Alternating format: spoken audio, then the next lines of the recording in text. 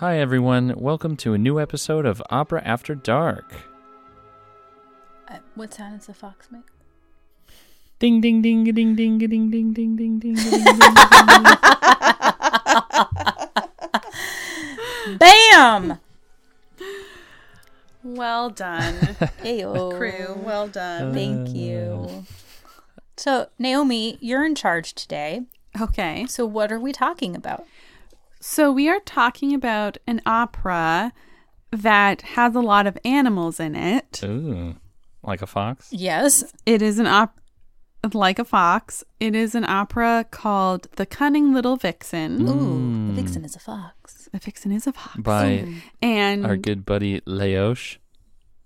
yes, it is by Leoš Janáček. Our favorite composer. Yes. Yes, if you have never listened to our episode on Janáček, definitely go back to the early days of Opera After Dark. Episode it's number like 2. episode. Oh, it's number 2? Yeah. Yes. Okay. The I'll never Sweet forget. Summer It's one of my Days. favorites. Also, another favorite, it's that I recommend to people when they hear about the podcast, but maybe they're not opera fans. I certainly say you need to listen to the Mozart Scatology episode, because I don't care who you are, Yeah. it is amazing. It is a classic. A classic in our repertoire, in our canon. Yes. But we're not talking about Mozart today or poop. We're talking about Janáček and foxes. All right. So the reason I suggested we talk about this opera is not only because it's a pretty great opera and people seem to really love it whenever it's performed, but I know that there's a lot of animals in it. And in my mind, I was like, Elspeth loves animals. I She do. loves animals more than she loves people. She'll Definitely. love talking about this one. Yes. But then I read the plot synopsis and I was like, oh no, not great things happen to the animals. Wait. Do they die? Does an animal die in this? An animal does die in this opera. Okay, well, but I'm out. You guys have fun. I don't want to be a part of this. Is It's- it just it's the one not- animal? it's just one. Kyle. And the whole point of this opera, or like one of the big, I guess, themes of it, was people talk about Janáček being very interested in writing a work that tells the story of like a cycle of life, or like life cycles. And it's not an intentional death per se, it's an accident. So Oh, that's worse. it's not. Well, it wasn't like maliciously murdering the animal. I love none of this, but let's do it. Come on. Okay. Let's start. The sooner we start, the sooner I'm just I can be saying. done. I'm just saying. Disclaimer. Trigger warning. Not.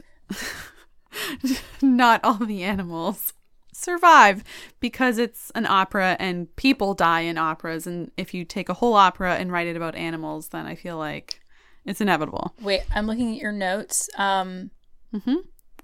Is there a role for a child singer in this? That's another reason why I was like, Strike "Ooh, two." Elspeth is gonna hate this. It's not just one child singer. There's like a giant cast of children. Strike two. Oh, gosh. You're trapped now. You can't escape. I know. Okay. The door is locked. So this is... Yes, not. It's a Janáček opera in Czech, I'm assuming.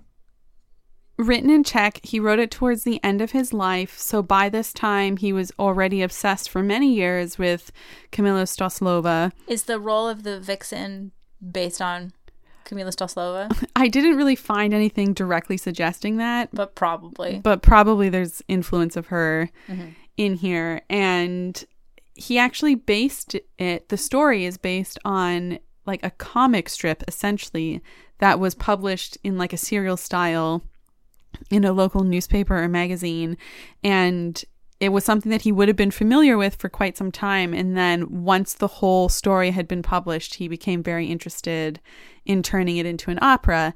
But because it was published in this kind of serial manner, it was already broken up into pretty small chunks of scenes, or like vignettes of dramatic events. And so apparently the opera follows how the original serialization of the story was published. Oh. That's kind of cool. And Yeah, and so it's like the only opera I know of that is based on a comic strip, essentially, from the newspaper. That's the only I can't think of. I can't think of another one. When was it written? It was written, or he began working on it in 1922, and it wasn't performed until 1923, 1924, like around that time. And it was premiered, it had its world premiere in Brno, which is where Janúfa had its world premiere many years earlier, and then it went on to be performed in Prague and went on to Germany, and it kind of like traveled around from there. And it was so loved by Janacek, he was so into what he accomplished with this work that he actually requested that the last scene be performed at his funeral, and so it is the music that was performed at his funeral in 1928. Did other people like the opera? People have generally liked this opera since the get-go, so it's been pretty popular. When it went to Germany, whoever produced it in Germany when it first traveled there, they made some changes that people didn't really like very much or couldn't get behind, so it had a bit of a harder time kind of like gaining traction in the German countries. But then it was reproduced by the Komische Oper in Berlin in 1956, kind of remounted after a slightly cool reception at its premiere there. And I think it went to Germany in 1927. And so several decades later, it's revived at the Komische Oper, and that particular production was really well received, and so it kind of gained a new place in the German repertoire from that point onward. Kyle, did you have a question? Well, I think that it gets more performances than Janúfa, or maybe it has. I feel like when you talk about Janacek, people more often recognize Cunning Little Vixen than they do Janúfa. Or maybe that's just poor anecdotal evidence in my own experience. Well, I think the story is slightly more friendly. Like, it's nowhere near as dark and tragic as Janúfa or Katja Kabanova. So because of that, I think it's seen as like an easier story to be done for a wide audience, and it's not so heavy of a topic. And also the cast is actually massive, and so I think it's like an opportunity to involve many people in a production. Right. I do know, I think schools do it a lot. And also I think that it's one of those operas where it's sort of accepted for it to be done in a different language, because I've never heard of a school do it in Czech. I think Yale might have done it in Czech, but I think a lot of times it's done in an English translation. That's interesting. But you're right, there's so many opportunities for people to have roles that it's a good thing for schools to do, so everyone gets stage experience and all that good stuff. Yeah, and it's also, I think, because the concept of it is so strange, where like there are some human characters in it, but like the title character is an animal, and many characters, both animals and humans in the story, are singing roles, and they actually like interact with each other. It's already a little bit far-fetched, and so there's a lot of leeway for interesting productions to figure out like, how are you going to personify a fox or a vixen as a singer, and how do you do that convincingly or in a way that audiences can buy into. So there's lots of weird, wonderful, and wacky productions of it out there. So what is this about? So this animal death opera. It's the circle of life opera. Oh, it's the Lion King. It's the circle of life. That's all we can sing, otherwise we'll be copyright infringing. You're right. Yep, that's it. Yes. So this takes place, this opera, the main character is this female fox, a vixen, and it takes place in a forest near Brno. The first scene is in a sunny, wooded glen, and so it's very kind of idyllic when the whole thing opens. There is an orchestral interlude, and I think it would be kind of fun to stage this because the animals that appear in the interlude have strong personalities. So there are notes that during the orchestral interlude, there's a badger who's supposed to like come out of his den, and he like sits down and starts smoking a pipe. There's dragonflies that fly around. There is a forester who approaches a human, and he like lies down in the grass to take a nap, and then while he's napping, more animals come out. There's crickets, there's grasshoppers, and there's like this waltz that's scored for them. Wow. And apparently there is a quote-unquote tipsy mosquito. So somehow the mosquito got a little inebriated. And Too much obviously blood. he drank the blood of somebody who was drunk, and then there you go. there you go. Okay. Come on, people. Science. And then there's a frog that tries to catch the mosquito, but then the frog gets distracted because out of the woods comes a young, pretty little vixen. And they're kind of, all the animals are playing around, and then in the process, the forester gets woken up from his slumber, his nap. And the forester, when he wakes up, he sees the little pretty vixen, and he decides that he wants to take her home for his children, to be a pet for his children. Oh. Okay, first off, time out, people. People all over the world do this. Wild animals are not domestic pets. Correct. Don't do this. The end. All these people that have like tigers in their homes, what the fuck is wrong with you? That's it. Go on. I don't know anyone with a tiger in their home, Oh, but I I've know seen it on exists. Instagram. I know People it are exists. fucking idiots. I know it exists. I feel like the one, Don't do it. maybe this is an Arizona Actually- thing, but the one that you hear about a lot is people have like exotic snakes because they think it's going to be a Yes. cool Ew. idea.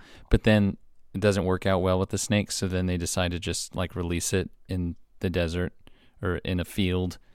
What? And then you have these rampant like exotic snake populations that start to form and Oh my kill off other God. species or whatever else. It's People don't do this. it's pretty much if it doesn't belong in your backyard, then don't put If it it's not there. a domesticated animal, don't bring it into your home.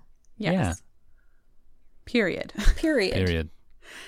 My aunt lived in Los Angeles for a long time, and she told me that there was this craze in Beverly Hills where like a lot of really famous wealthy people were like illegally importing wild wolves and trying to domesticate them as pet dogs. I And hate everyone. I heard about this. yeah, and she was like, it was just like the stupidest thing like that people were doing, and it was just so dangerous because wolves are not supposed to be domesticated. They're wild animals.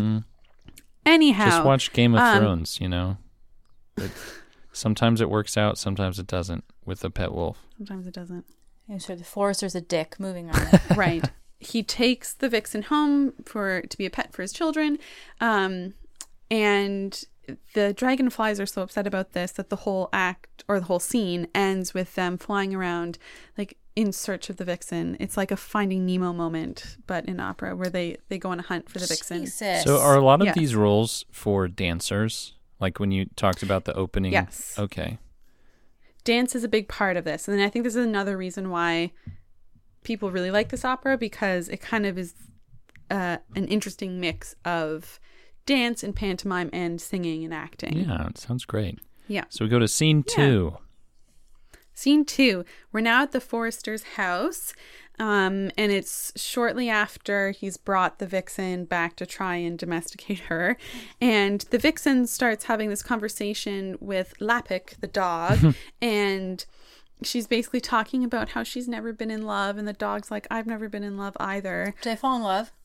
Well, apparently the dog takes this discussion as like maybe he can like make the moves on the vixen, and the Oh, vixen's like, gosh. dude, what are you doing? Like knocks him over. There are so many things that I want to say, but go on. Okay. And then the forester's children run out, and they start like attempting to play with the vixen, but really they're just like tormenting her because she's not interested in being domesticated. And she gets violent. She attacks and basically starts like wrestling to get out of her restraints, and she ends up attempting to escape, but the forester catches her like right before she's able to escape. I really hate this. And then, so that scene ends with like night comes and the vixen has this dream that she's not really an animal, that she's an actual human, and that she's a girl. And then the dawn comes up and all the animals start stirring, and apparently there's this like beautiful theme for the morning, this musical theme.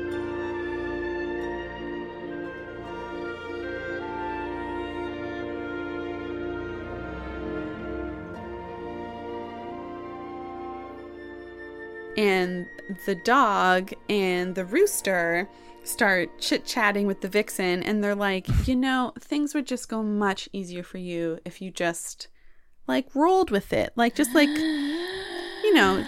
relax into this captivity thing, go with the program, right? And then there's hens that are like milling about all over the place, and they're being very industrious, laying eggs as much as they can, and the vixen is like, you're all brainwashed, like all this slavish egg laying for this rooster. And it's like a commentary on society or something. A lot of this is like layers of meaning. And then she basically like is so disgusted with him that she feigns, the vixen like feigns suicide, and so she like plays dead, and then the rooster is like, ooh, what just happened to her? And he like tiptoes over and he's curious, and the vixen like suddenly wakes up and just kills him.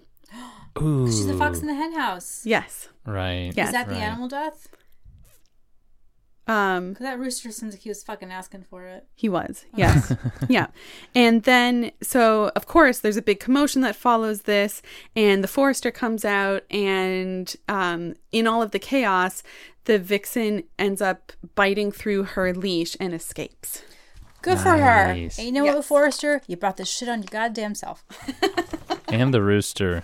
The rooster's death is on your hands. Yeah, definitely. Forrester. Yeah.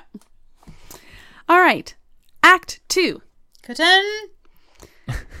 We are back in the woods because the vixen has escaped. Mm-hmm. And the vixen comes into contact with the badger. Do they fall in love? Sorry. I love inter-animal relationships. Didn't know this about you, but I'm sensing that. So, like on Instagram, when you see like dogs and ducks that become best friends. Or like I know you don't like zoos, but in the zoo when they like give a certain animal like a friend and they become besties and inseparable, and it makes their dreary life so much better because they have each other.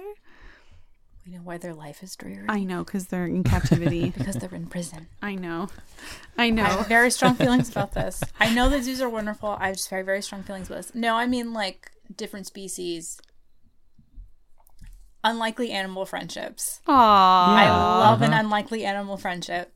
That is adorable. But do they fall in love? The badger and the fox? No, it's kind of the opposite. No, they hate each other. They hate each other, and the vixen basically, they get into a fight, and the badger flees, and the vixen's like, this home is mine now. And like she takes over his badger house. Vixen? Yeah. It's not your house. I know. Not very becoming of the vixen. No. She's cunning. She is cunning, yes. Yeah. So then what happens?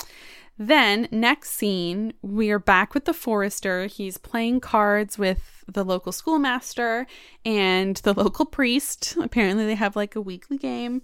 And the forester is teasing and making fun of the schoolmaster because he's heard rumors about his impending marriage and about this woman that the schoolmaster apparently loves but lost, Veronica.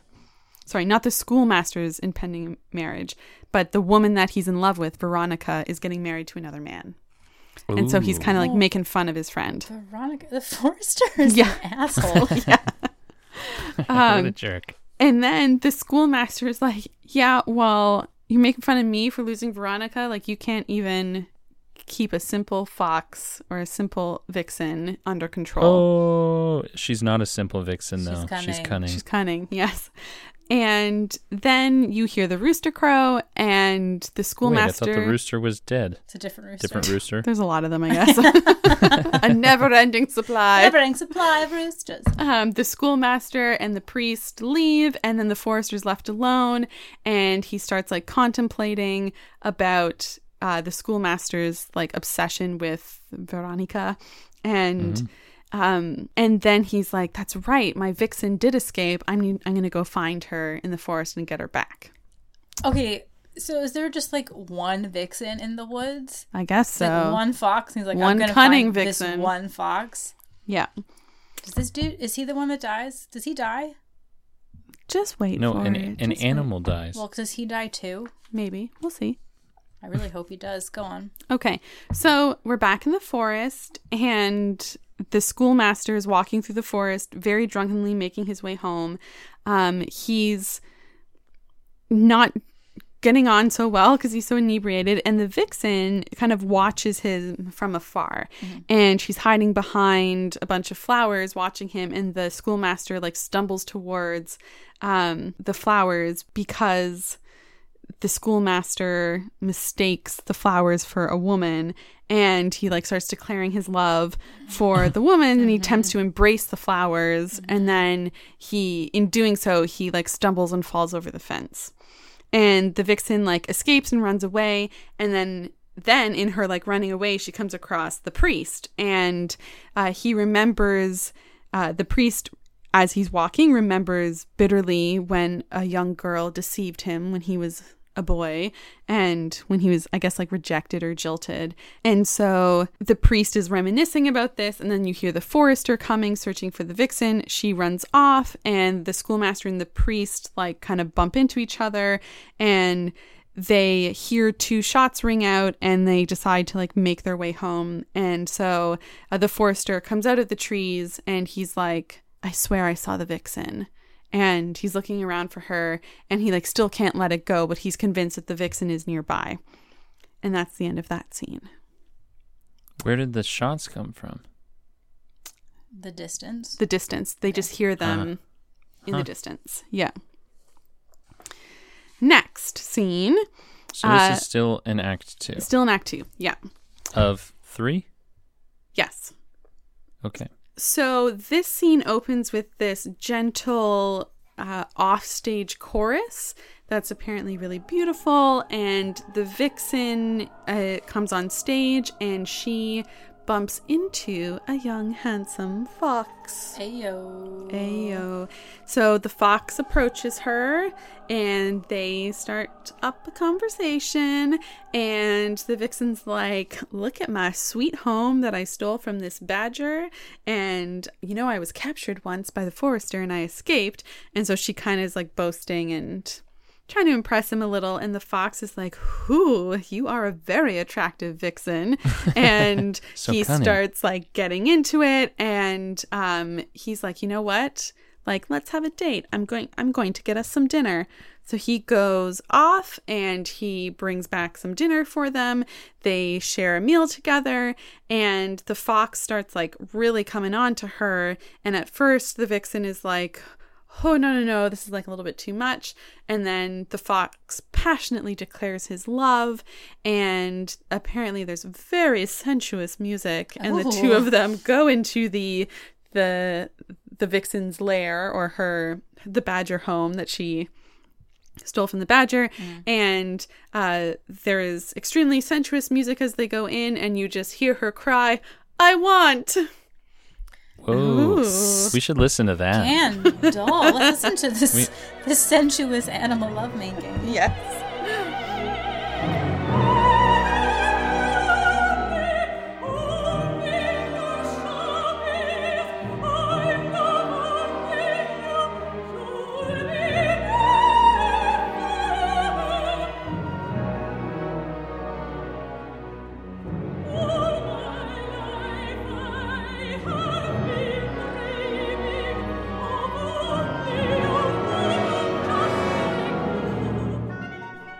All right. Then some time has passed, and the vixen comes out of the badger's home, and she's kind of distraught, and the fox comes out and he's like, what's wrong? And she whispers something in his ear, and then he's like, we must marry at once. She's fucking pregnant. Yes. Like we said earlier. Right. One time's all it takes. Apparently, even for Only foxes. the one time. Yes. And then the offstage chorus can be heard again. They're kind of like background music, and they kind of accelerate or build in excitement to this like big dance that closes the act.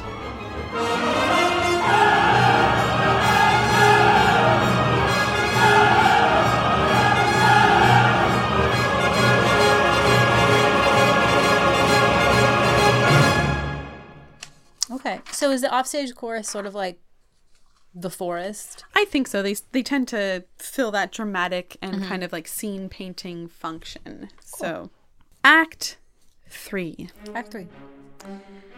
We're in the forest.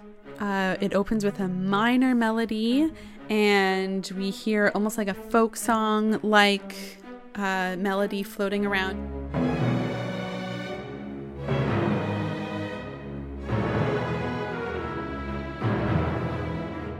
This whole opera actually incorporates a lot of folk song, so that's like Janacek's thing jam, right? Yes, That's but apparently it's Janacek-y. even it's even more folk songy than Janufa. He really turns it on. He does. Yes. He does it for the animals. So there's a folk song happening, and then we meet a character named Hrasta who is singing this folk song, and Hrasta notices that there's a dead rabbit along the path, and as he's checking out this dead animal, the forester comes along, and then he tells the forester about his life and his he's going to marry Tirinka. And so there's a lot about like rejected love and bitter love that's kind of woven into this. Anyway, so the forester looks at Hrasta and he looks at the dead animal and he's like, you shouldn't be poaching here. And Hrasta's like, I know what you're talking about. I just found this animal here. And so the forester inspects it and he's like, ooh, I see a fox trail. I bet this is the vixen. Oh my God, dude, let it go. Yeah, he's obsessed. And so then he and Hrasta decide to like build a trap to try and capture the vixen. And they set the trap and then they leave.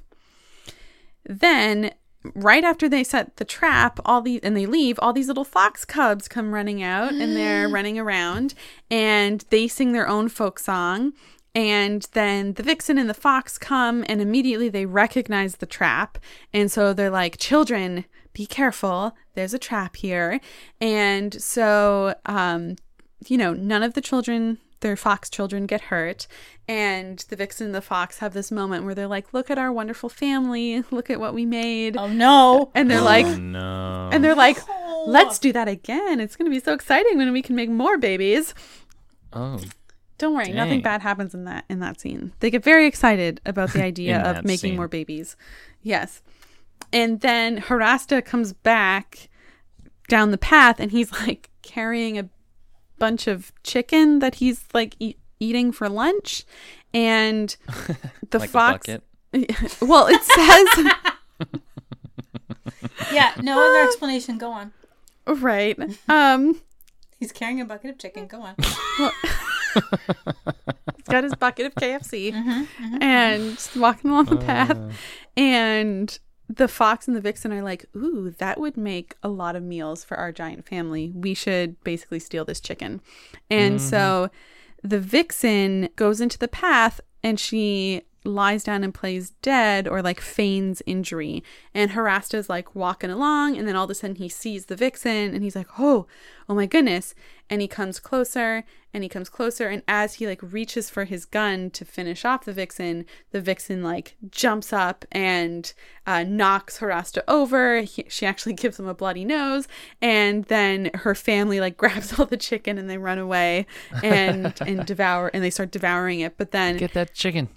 Yes, but then in the process, Hrasta is just like freaking out and he starts like shooting his gun wildly, and all of the fox cubs scatter and the daddy fox scatters, but the vixen gets accidentally shot in his like chaotic scrambling. And so the scene ends with her lying, dying, accidentally shot by Heraste in his chaos.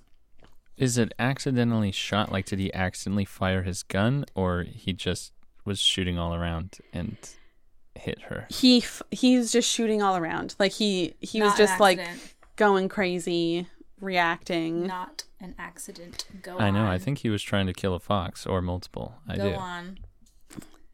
I mean, they stole his chicken, and he was like, finish this horror show. Okay. So the prelude of the next scene, we move into the next scene. It's very somber. It's nostalgic, it's expressive, but it's also kind of sweet sounding.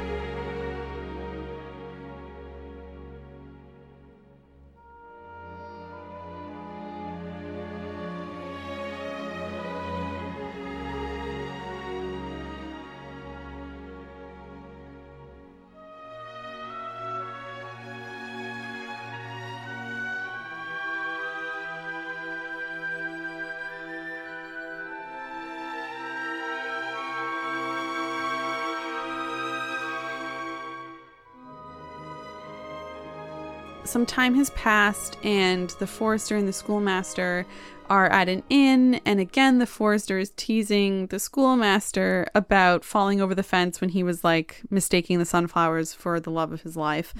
And but then the forester becomes really sympathetic because he like sees his friend mourning the fact that the love of his life is going to marry somebody else.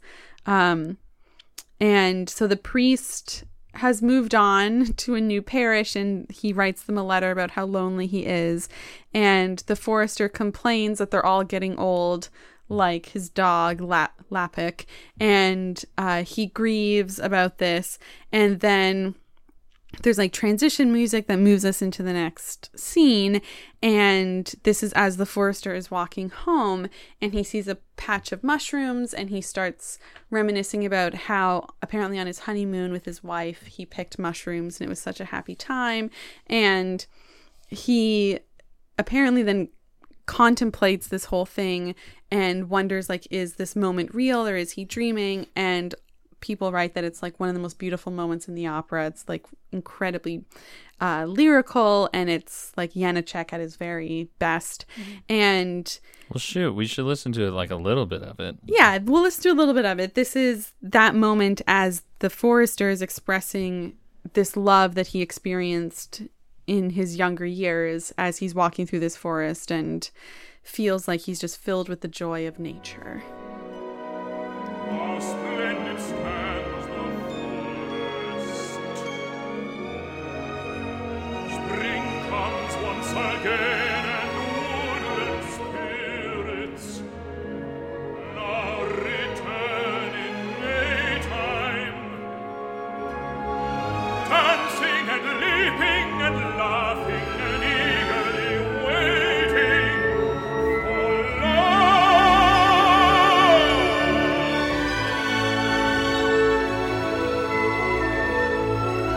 Holding each other, always answering. All this joy lulls him to sleep, and he lies down to take a nap. So we're starting to kind of tie things back to how the opera opened. He falls asleep, and all the animals from that opening scene return, and the forester starts dreaming, and in his dream he sees a young vixen cub that looks exactly like the vixen he was obsessed with and kept trying to capture. And as he reaches out to try and touch or capture this vixen cub, it ends up that it's not actually a vixen, but it's a frog. And he's holding the frog in his hand, and the frog looks exactly like one of the frogs in the opening scene. And the frog explains to him that I'm not the frog you saw all that time ago, the last time you were like lying in the forest napping. I'm the grandson of that frog. And then he just kind of silently falls asleep again. And in a silent reverie, the forester lets his gun slip to the ground. And that is how the opera ends. So it is like a circle of life message. It is, because the frog in act 1, in that scene, I think it's the frog that accidentally lands on his face as all the animals are playing around and wakes up the forester. And so the frog says to him, "I'm not that frog that landed on your face like all that time ago. I'm the grandson of that frog." And I guess that makes the forester realize like his own mortality, or the cycle of life, the passage of time. And the whole opera comes to this like very quiet, like understated end. I imagine it's quite beautiful when you have the music and the context of seeing the full production with the dancing. It sounds like when you hear it just spoken, it sounds like a little bit hokey. Right. But I bet it's wonderfully beautiful when you see it on stage. And this is actually that scene, that's the music that Janacek had played at his funeral. And so I think that people write a little bit about how he wrote this towards the end of his life. He died in 1928, and he wrote this around 1922. And so I think he was like 70 years old when he started composing this. And he was very aware of his own kind of aging self. And so some people write about how this is perhaps Janacek's way of like writing something about the passing of time and like saying goodbye to life towards the end of his life. So like kind of his own catharsis of one kind or another. So apparently it is very beautiful. Well, we'll listen to some of it so you can decide for yourself if it is as beautiful as people say. But I think, as Kyle said, in the context of a production, the very cyclical nature of the whole opera has its own kind of beauty to it, even if it's not like a giant dramatic ending. It is a very understated, kind of gentle fall of the curtain.